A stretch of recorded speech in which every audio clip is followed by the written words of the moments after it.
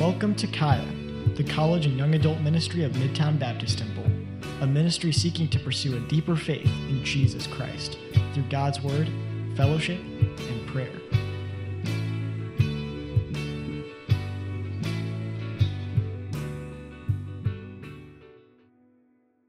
We're going to be in 1 Corinthians chapter 3 today, so go ahead and turn there if you haven't already. And we are coming to the end of chapter 3.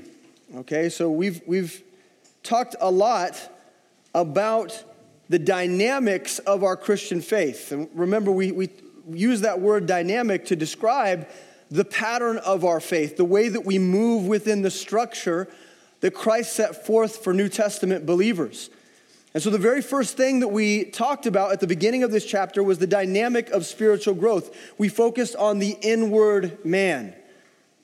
What we talked about was the idea that God has a plan for us to actually grow in our faith, to not stay stagnant or to not stay where we were at the day that we got saved, but continually, day by day, what it looks like to grow in Him and mature in our faith.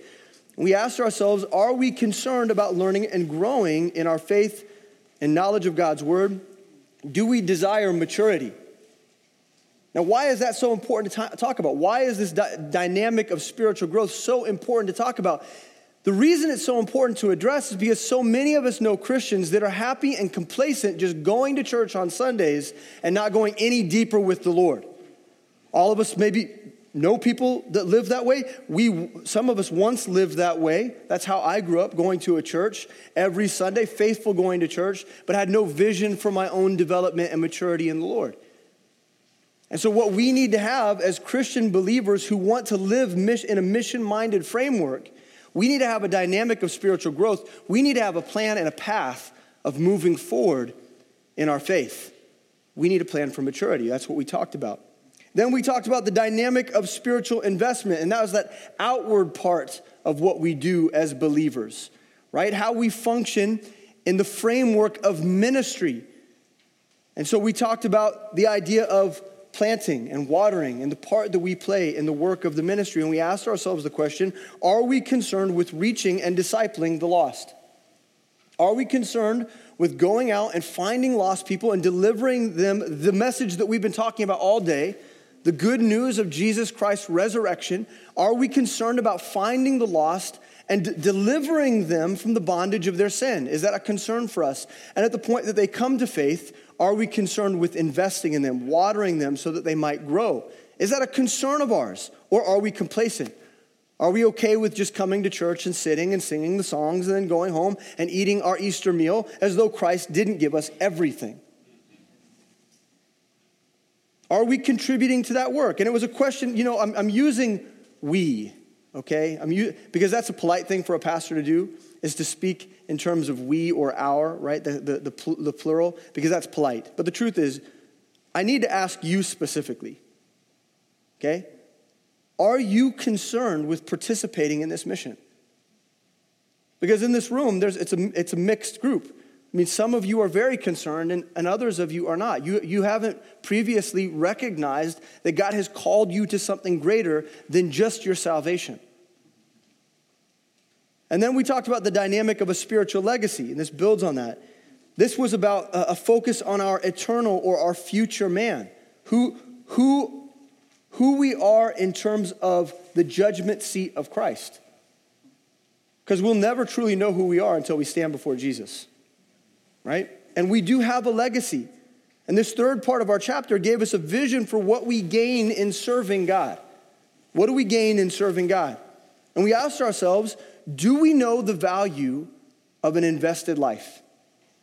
Is there reward or loss waiting for me in heaven? And that question should haunt us every day we wake up and we put on our clothes and we get ready for our day. That should haunt us, this idea that we will stand before a living God and we will know for sure what our life was worth. Are we leaving behind a gospel heritage? Now, all these different dynamics of our faith and all these things that we've been talking about the last few weeks, all of them address our ministry behavior, our belief, our perspective on who we are as Christians, and we focused a lot on the us, like who we are as individuals, right? And we've been asking ourselves really hard questions about our own personal lives, about our own personal ministry.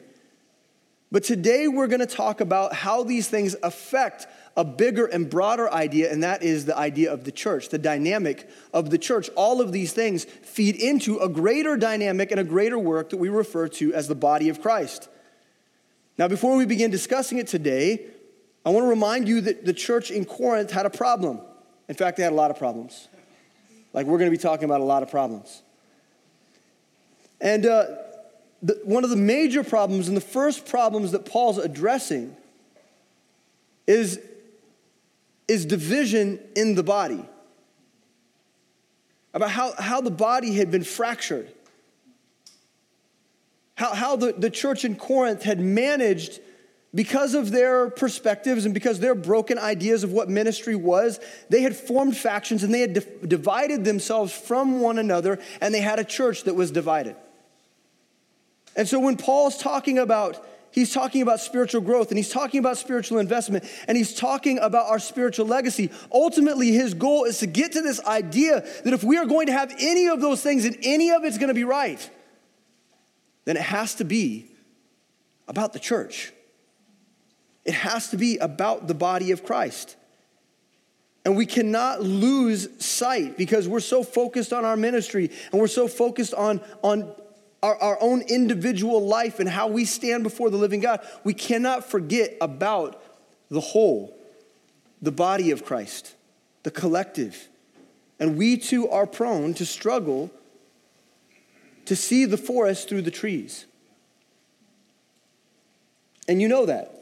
You know that about your own ministry life, right? Like you can get tunnel vision in ministry. You can get tunnel vision in following Christ. You can get so focused on your LFBI classes that you forget that they're supposed to serve a greater purpose. You can get so focused on your discipleship and so focused on that relationship and intimacy and that working between you and that other person that you lose sight that it's supposed to feed into a bigger and broader and greater thing.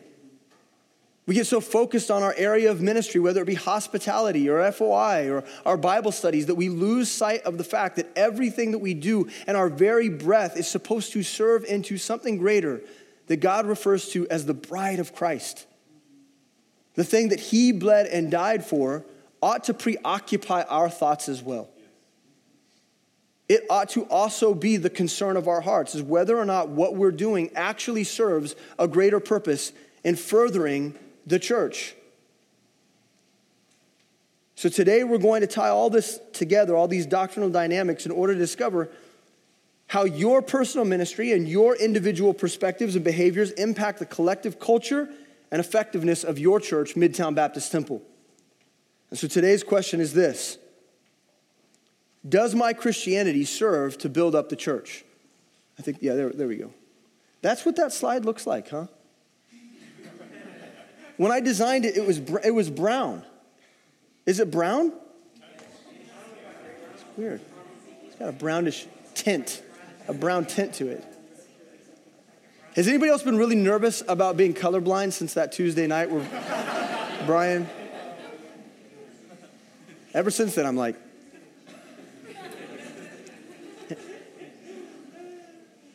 so this is the question: does my Christianity serve to build up the church? And I don't want you to dismiss this as an easy question. Some of you think you could answer this right now and just dismiss it and move on, okay? But let's really consider today. Let's take stock of what we're doing as the college and young adult ministry. Let's take stock of what we're doing as individuals and ask ourselves whether or not these things are serving the greater purpose of the kingdom of God and the furtherance of his bride. Okay, let's pray. Dear Heavenly Father, Lord, we thank you for today. We thank you for your resurrection. We thank you that Lord, you supernaturally rose yourself from the grave to defeat death on our behalf. It's just phenomenal. And we say it like I'm saying the words that you rose from the dead. And the truth is, that's phenomenal. That's marvelous. It's incredible. It's beyond belief. Like our eyes had to be open to the fact that that was true because it's so easy for the world to dismiss it as myth and folklore. But it is true. You are my resurrected God. And you saved me from a life of bondage and trial and false pursuits. And I could have very easily just wasted my life and found myself standing in a place of darkness and torment. And yet you pursued me. And you did that through experiences just like this one that we're having today. Going to church, sitting in a pew, and hearing a preacher preach. And you use those times as an opportunity to call me to yourself. And so, God, I'm thankful that you use simple things, that you use broken people, that you use the frailty of man to draw people to yourself and to do a supernatural work in our life, one only that you can do. Thank you, God. Thank you for your plan. Thank you for your plan for me. God, I pray for those who are visitors today that might be looking, searching. Lord, I pray that you would show them yourself, that you would be the only option. Lord, I pray for those members here today that have become Laodicean in their thinking, and they've gotten so programmed, so mechanized in their ministry that they serve you out of duty and obligation, but they've lost all the passion and they've forgotten the bigger thing. Lord, stir our hearts that we would see that you have a plan, and that plan includes all of us, your family. And this isn't something that I do, it's something that we do. So God, help us to see it all today. In Christ's name, amen. Let's begin by reading. We'll start in verse 16. Know ye not that ye are the temple of God, and that the Spirit of God dwelleth in you? If any man defile the temple of God, him shall God destroy.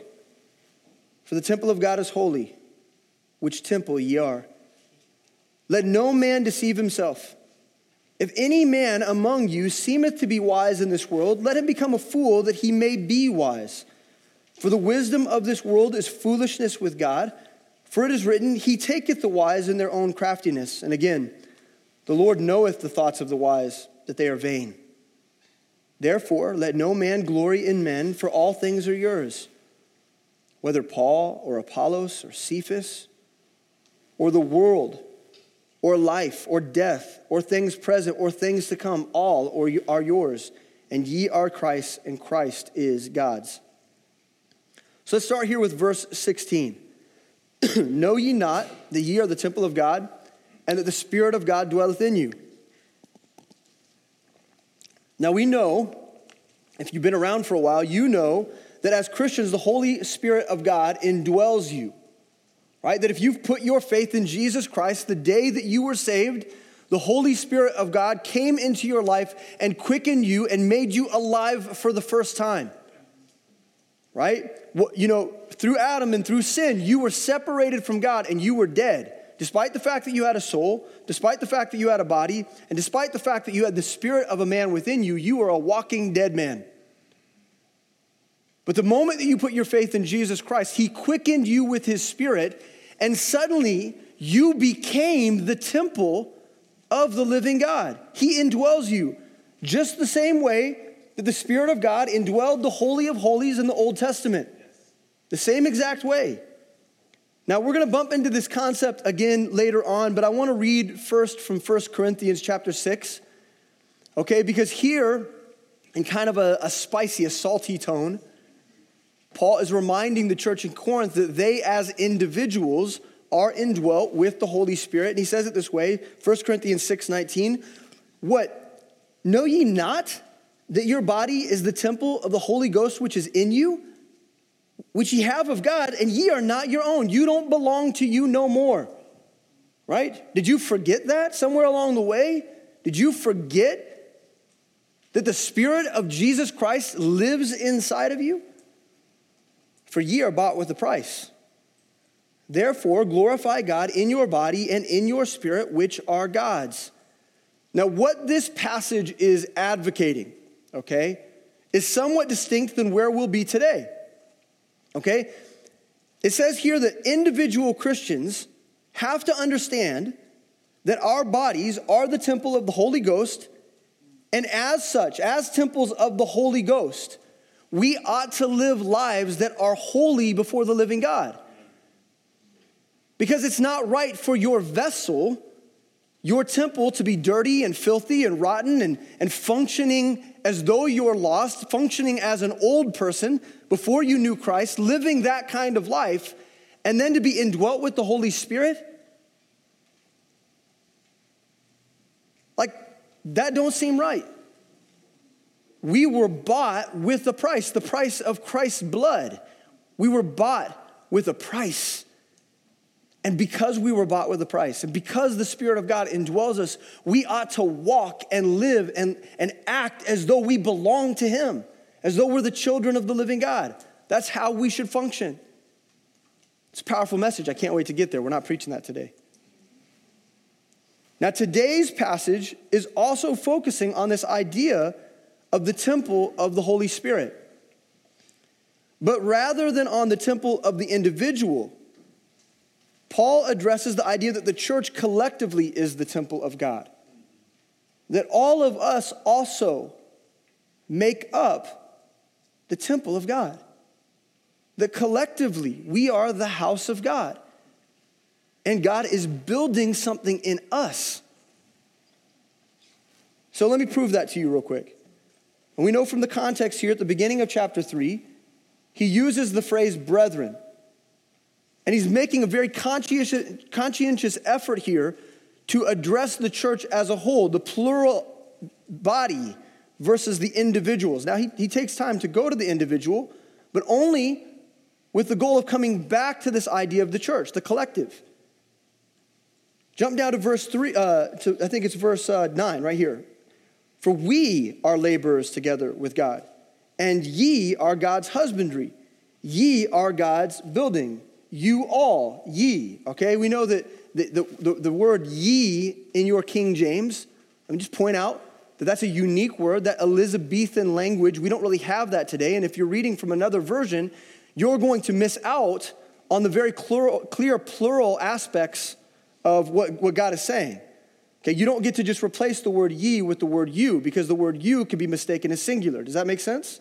So the word ye is wonderful because it's a lot like the southern word y'all, right? Y'all. Anytime I go down and visit with our brothers in the South, you know, the Living Faith Fellowship churches, I always come back saying y'all a lot. And I like it. I want to use it all the time. It's a good word. Okay, because it provides us with something that I would have to say, all of you. That's a lot of words. Y'all's better. Okay, but the word ye means you all. You all are God's laborers. You all are God's laborers, and you all are His husbandry. You're His agricultural project.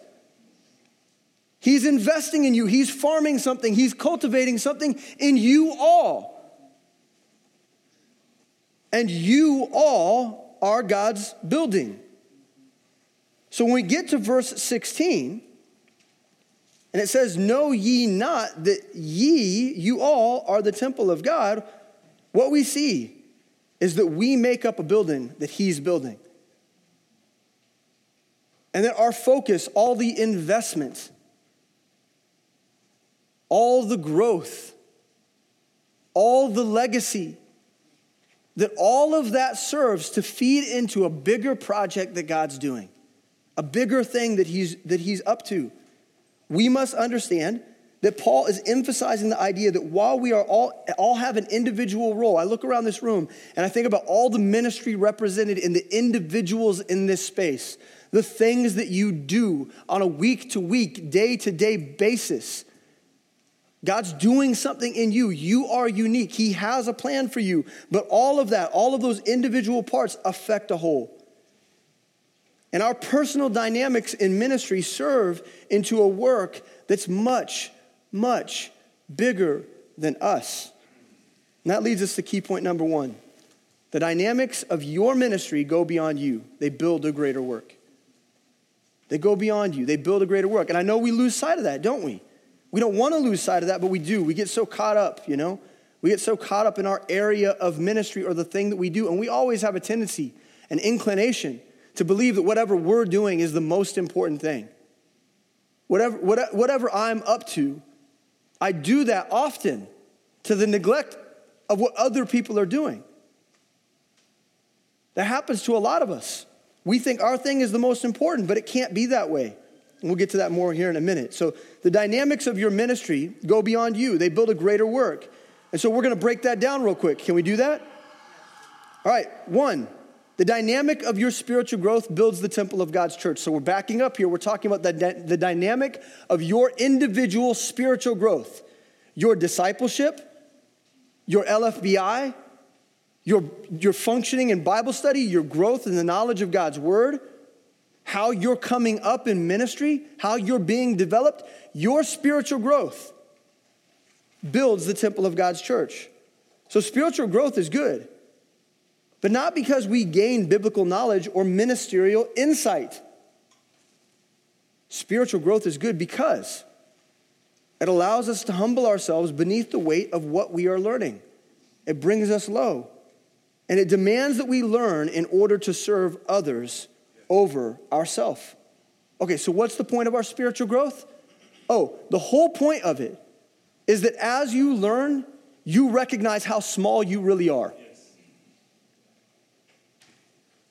And you begin to lower yourself. The main objective of God growing you in the knowledge of his word is that you would see that you're supposed to give your life to other people the same way Christ gave his life for you. The whole point of your spiritual growth is that you become a slave to your brethren. You guys don't seem real excited about that. So you say to yourself, when you're thinking about LFBI and how difficult it is, and your late nights of studying, or you're getting your essay done and you're getting it submitted, or you're doing your lessons in discipleship and you're memorizing your verses, and you're thinking to yourself, this is hard. No, listen to me. This is God breaking you as he grows you. It's supposed to be hard. Because it's hard to sell yourself into slavery. It's hard to convince yourself that your life is not your own. It's hard to convince yourself that the whole point of you growing is that not be the smartest person in the room or the most eloquent speaker. The whole point is that you become a servant to your brother. That's the dynamic of spiritual growth. Now the next thing is this: the dynamic of your spiritual investment, it builds the temple of God's church. We talked about spiritual investment. Spiritual investment is good, but not because we can feel good about being fruitful or glorying in what we've done. We like to pat ourselves on the back. We wouldn't do it out loud, would we? We wouldn't do that in front of people, but man, you get an opportunity to lead someone to Christ, you get an opportunity to go on a missions trip, do a little bit of serving, have a little bit of fruit. It's very easy for us to say to ourselves, look at what God's doing in me. Man. And you start feeling good about it. And it's easy to convince yourself that somehow all the spiritual investment, that has something to do with you and how awesome you are and what God owes you for serving him so well. You can fall into that trap. No, spiritual growth is good because it allows us to participate in a mission that's bigger than us. And spiritual investment is good because it demands that we learn how to work with people that we're supposed to love more than ourselves. So the beauty of, you guys remember, if you go back in time, okay, and you remember that some plant and some water. And sometimes you're planting and sometimes you're watering. But listen to me, no plant can grow unless it both gets the planting and gets the watering. That's called teamwork. Okay? That's called teamwork. And God uses this form of spiritual investment to show you where you fit within the work of the body and to teach you to prefer your brethren over yourself. God is using you and he's using me. He's using us.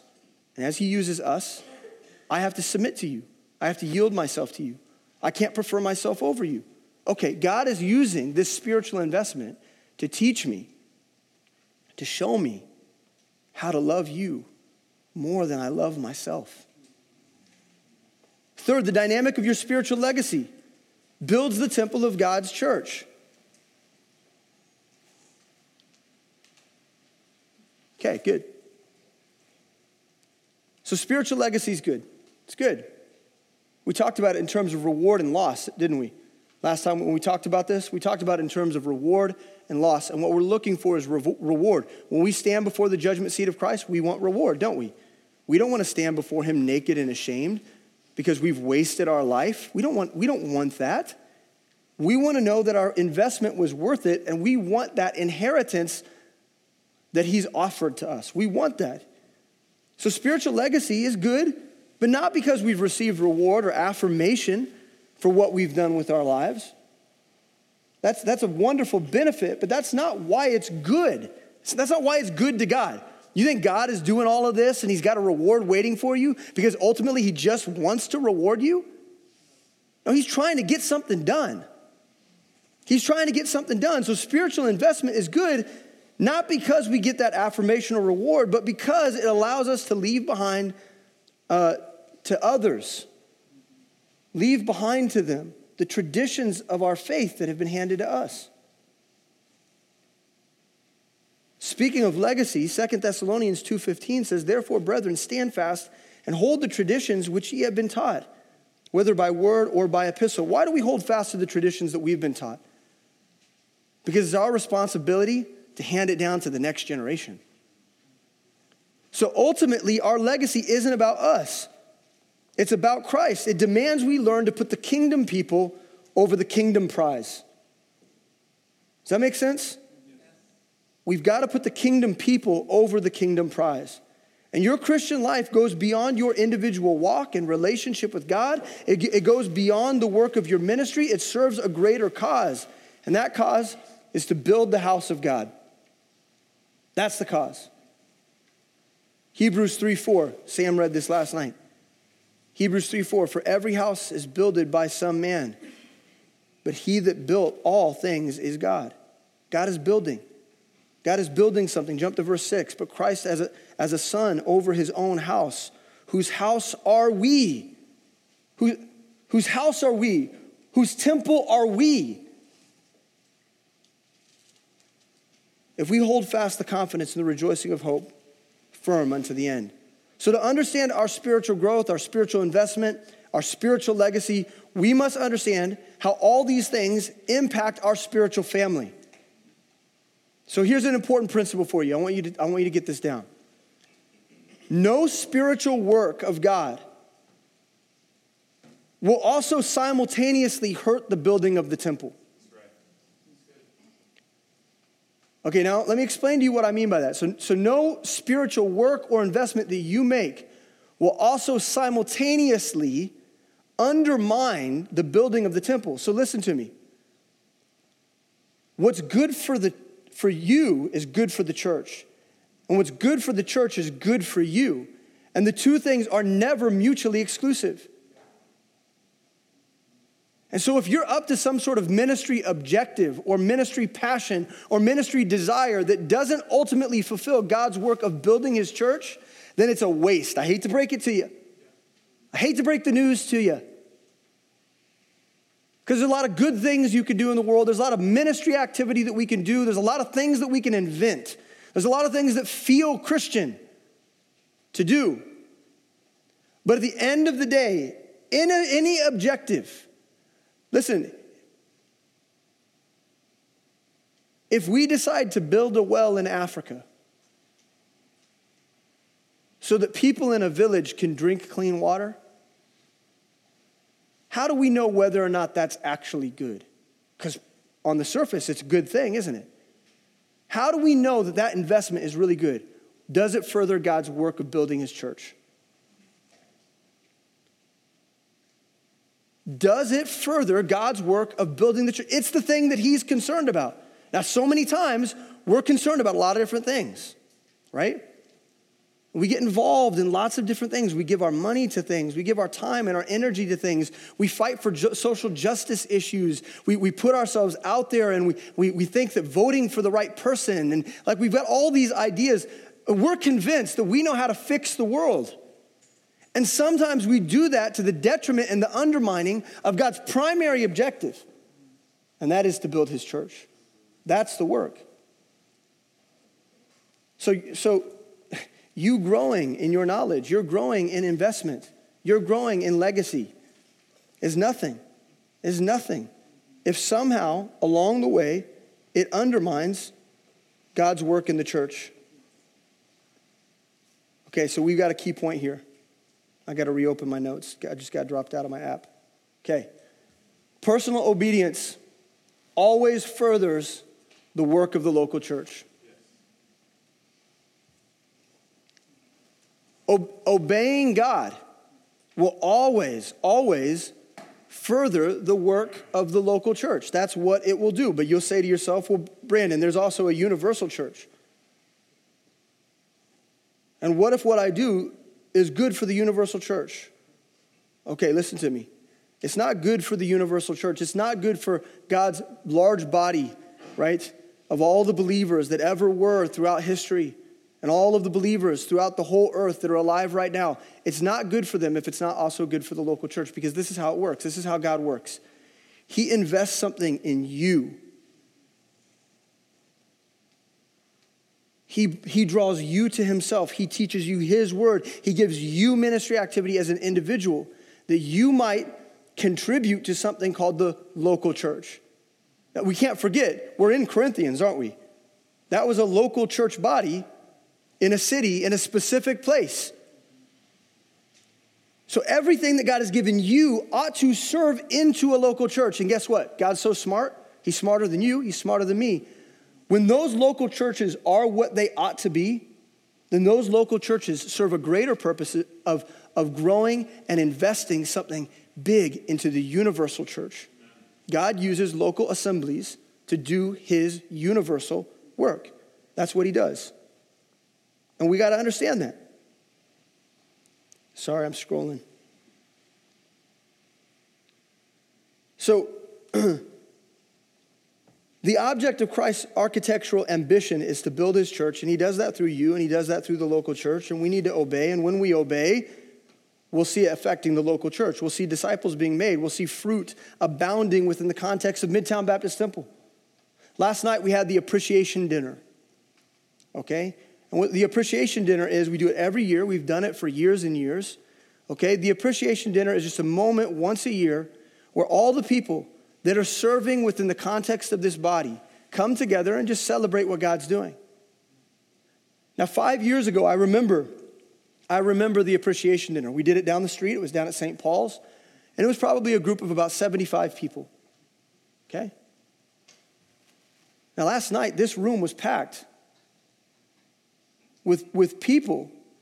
1/3 of our church was in attendance because 1/3 of our church believes that it's their responsibility to serve into the local church, to find a place where they minister and invest.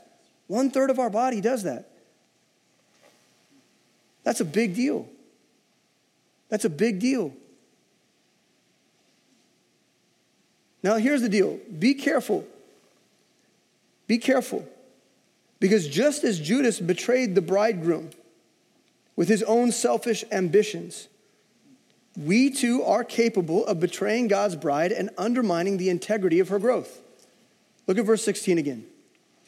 Know ye not that ye are the temple of God, and that the Spirit of God dwelleth in you? If any man defile the temple of God, him shall God destroy. For the temple of God is holy, which temple ye are. Now clearly, God is taking this defiling of the church business pretty seriously. Okay? because he threatens to destroy you if you defile the church. Okay, now the word defile here means corrupt, undermine, or work to destroy. Okay, now I don't think anybody in here would confess to this, right? They say, that's not me. I would never work to corrupt or undermine the church. I would never work to do that. Don't be so sure. Now, the word destroy in this same phrase here is actually, in Greek, it's the same word as the word defile. And it also means to corrupt, undermine, or destroy. It's the same word. But as you study this in the English and you look at the word destroy, how it's used in English, you come to understand that what God is saying in this passage, quite literally, is this. If you work to destroy my church, I will destroy you.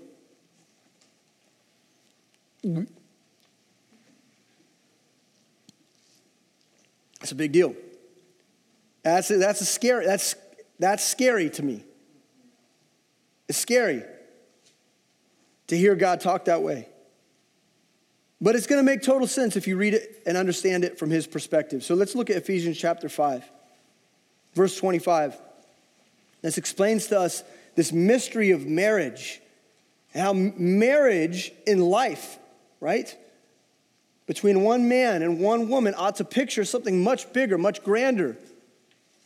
Ephesians 5:25 says, husbands, love your wives, even as Christ also loved the church and gave himself for it, that he might sanctify it and cleanse it with the washing of the water by the word, that he might present it to himself a glorious church, not having spot or wrinkle or any such thing, but that it should be holy and without blemish. See, God sees the church as his bride, his wife, whom he's working to perfect. And I have to tell you, and I'm sure that you would agree with me, if anyone was actively working to harm my wife or my family, I would come at them like predator. There is nothing I wouldn't do, okay?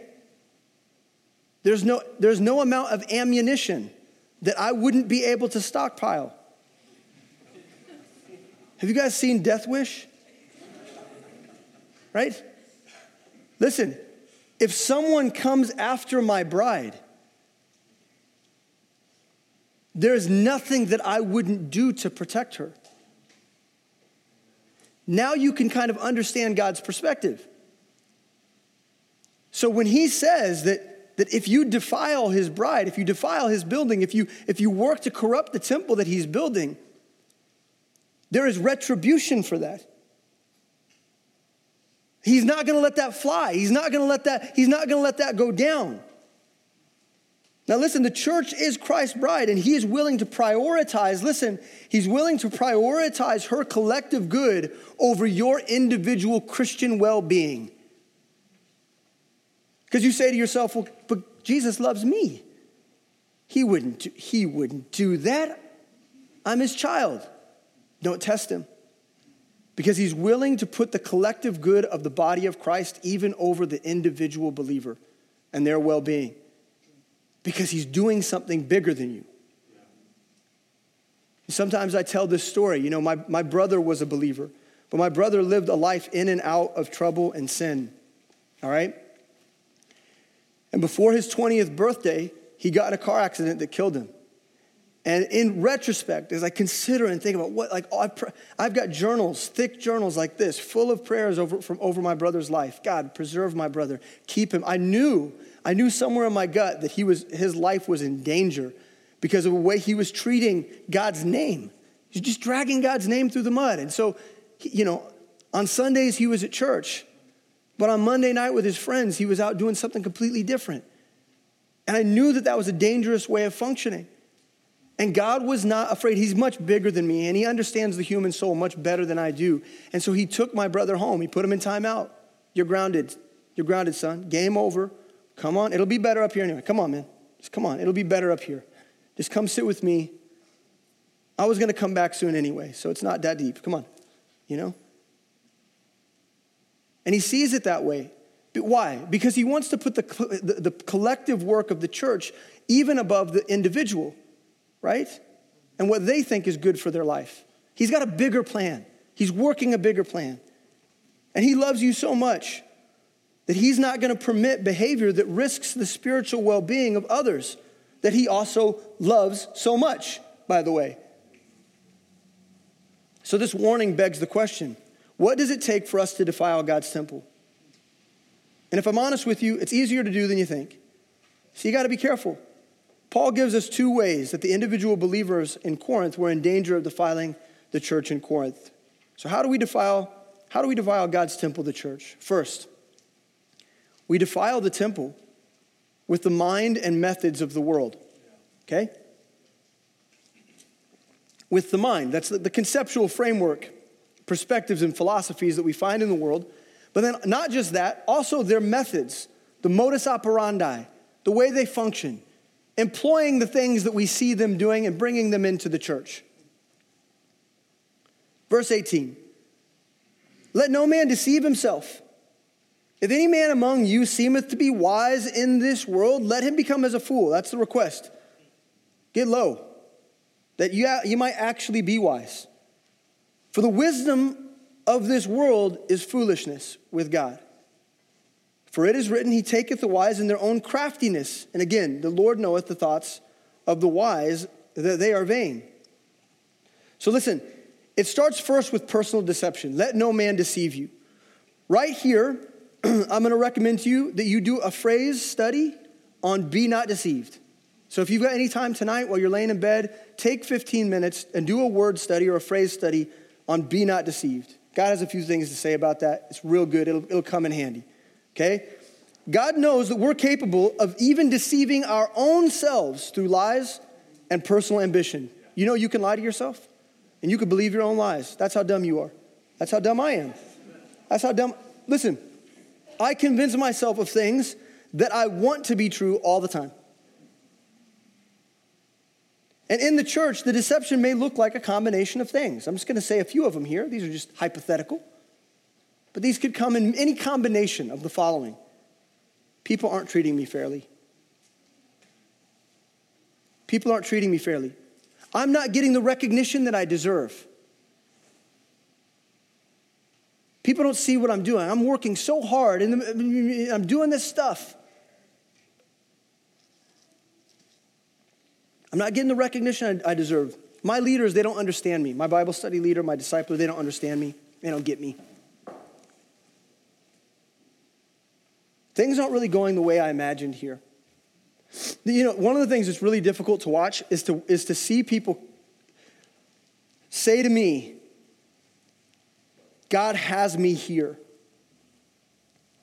And to watch them start growing, and to watch them start developing, and to see them get some traction, and then 6 months later say, this isn't what I imagined it be, I'm actually going to go. That sucks. That's one of the worst things to observe as a minister of Christ. Because who was right? Was God right? Or are what you're saying now is right? Which one is God's message? I'm not sure. I'm confused. Did God actually bring you here? Is this where you're supposed to be? Is this where you're supposed to grow? Is this where you're supposed to get plugged in? Because now you're telling me something different. Things aren't going the way I imagined. My leaders don't get me. Me. I. All these me's and I's, they add up to one thing, and that's the wisdom of the world. That's what they do. They add up to the wisdom of the world. Verse 19, for the wisdom of this world is foolishness with God. And when worldly and carnal thinking seeps into your way of thinking, then it has no choice but to defile the whole body. You understand? Your worldly thinking affects the people in this room. See, no one can observe himself visually with their own eyes and also at the same time observe others. Okay, let's do a little experiment right here. Okay, if I'm looking at my hand, all of you are blurry.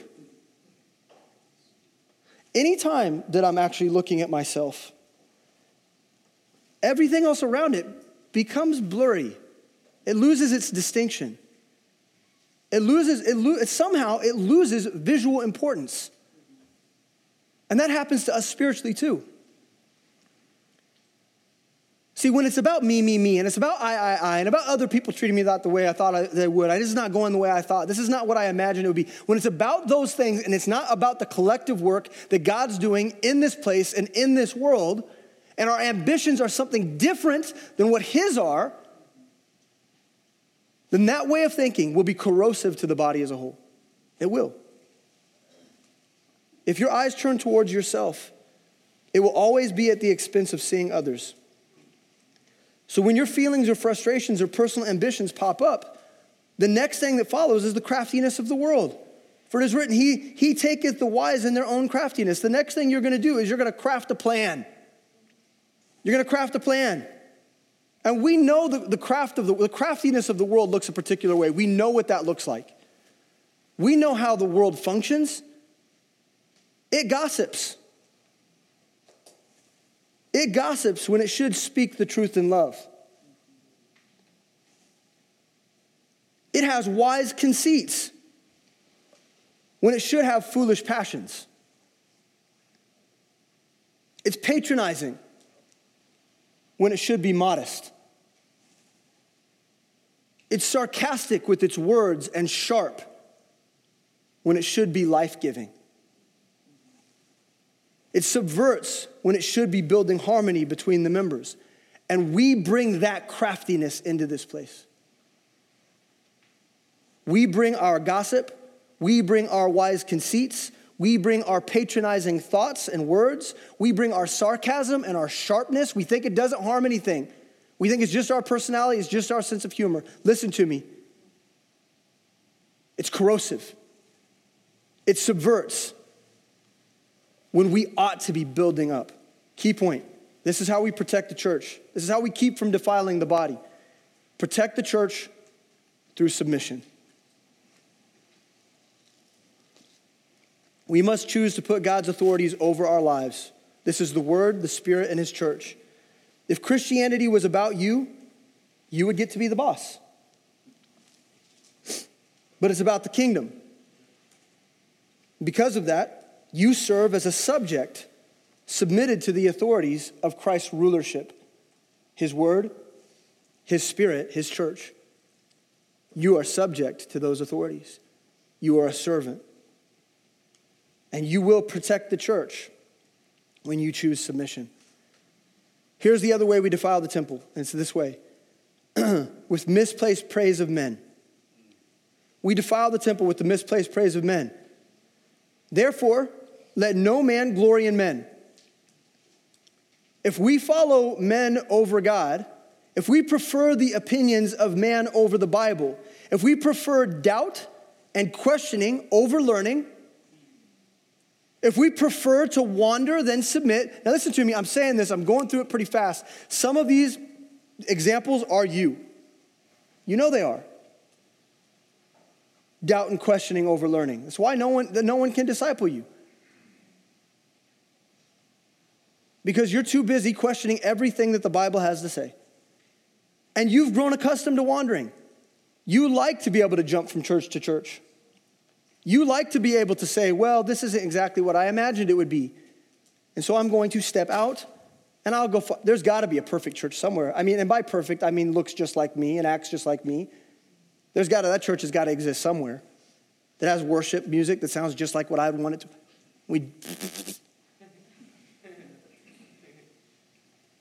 And that's what happens. That's the way we start thinking if we're following men over God. If the reason that you're at this church, because you love Sam's preaching, you like his personality, you like Kenny Morgan's preaching, God forbid you like me and you're here for me, okay? But if that's the reason, if you're here to follow man, guess what? There's going to come a point where I disappoint you and you're just going to find another man to follow. You'll always find someone to follow. You know why? Because you're bent towards worship. And if you're not going to worship God, you're going to worship something, and it'll probably come in the form of a person.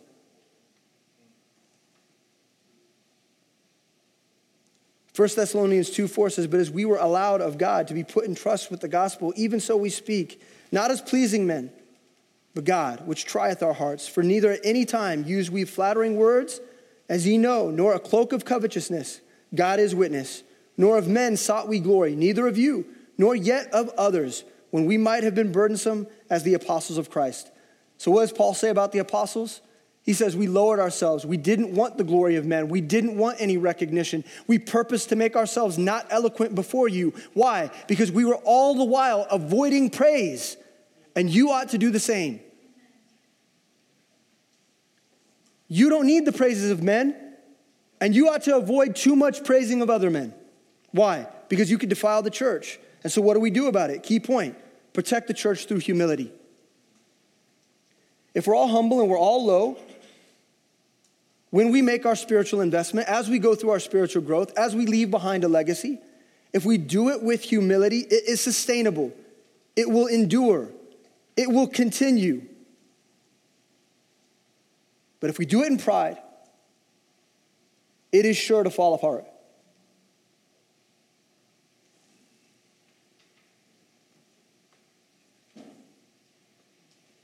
We have nothing to glory in. We are all strangers and foreigners, estranged from God, never, ever, ever deserving of what he gave, and yet he adopted us. No work that we've done has ever been good enough to make us fellow citizens with him. But somehow, he's made us a citizen. He's made us a fellow citizen through the work of Jesus Christ. He's made us precious stones, built one upon the other, a habitation of his Holy Spirit.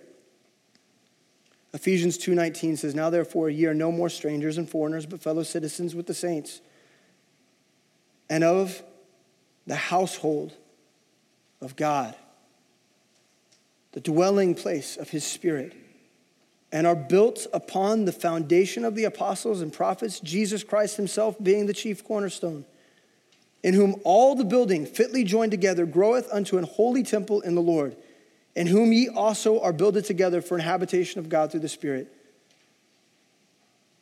We have to understand that. You are but one part. You are but one worker, one investor, one legacy in the whole. So the conclusion of the matter is this, verse 21 of chapter 3. Therefore, let no man glory in men. Why? Well, the answer here is actually a little bit surprising. This is what he says. For all things are yours. Why choose just one? I gave you Paul. I gave you Apollos or Cephas. I gave you the world as an inheritance. There was life. There's death. There's things present, things to come. All are yours. All of it's yours. Why glory in just one? Why let your pride get you so focused on you that you limit yourself and keep yourself from serving the kingdom? Why let your ambitions and your preferences keep you from getting all the things that I gave you? We have all things. We have his word, we have his Spirit, we have all spiritual blessings, but not for our glory, not for the glory of men, for the glory of God. It's about him. It's about his church. It's about his bride. It's about his building. And everything ought to serve that. Now, I know that we are all wanting to go eat honey-baked ham. At least that's what the white families in Lee Summit are doing today. So some of y'all got other things. But culturally, my parents are going to have honey-baked ham. And it's mighty good. I like honey-baked ham. But listen, don't leave here holding your pride tight in one fist. Don't do that. Jesus Christ didn't endure what he endured on the cross and raised from the dead so that he could have a bunch of selfish children and brats as his inheritance. Let's humble ourselves before the living God and recognize what he's done in us, and that everything we do and every breath we breathe is for him and to further what he wants done, and that is to build his church. We build the church. That's what we're doing. And if your focus is anything other than that, then let's get it right before we leave today. So David, I'm going to have you come up, do a little ditty, lead us in worship. I'm going to pray. There'll be counselors. I know some of you guys got to split. You got to get out of here quick. That's okay. I'm not mad about it. But listen, if you've got to deal with something, there'll be counselors available to you to speak with, to pray with. Cool? Dear Heavenly Father, Lord, we love you. We thank you for your word. God, I thank you that even when I'm confusing as I speak, I'm thinking, God, are they even getting this? I fumble through words. I can't finish sentences. It's funny. I never thought I had a stutter, but every week when I preach, I'm like, I'm stuttering. And I'm frail. And so, Lord, I don't know if I communicated clearly today, but Lord, I pray that you said exactly what you needed to say, and that your word would be quick and sharp, and that it would do all the dividing that it needs to do, and that it would take the life of a person and separate the flesh so that the spirit and the soul can thrive. So Lord, speak to the soul of men and women in this room today. Call them to something greater than themselves. Lord, help them to realize that salvation is near. They simply have to reach out and receive it. That you've made a way for them to have eternal life through your Son, Jesus Christ. And all they have to do is say yes. All they have to do is to give you the throne that you deserve. So help them to do that today. We love you. We pray it in Christ's name. Amen.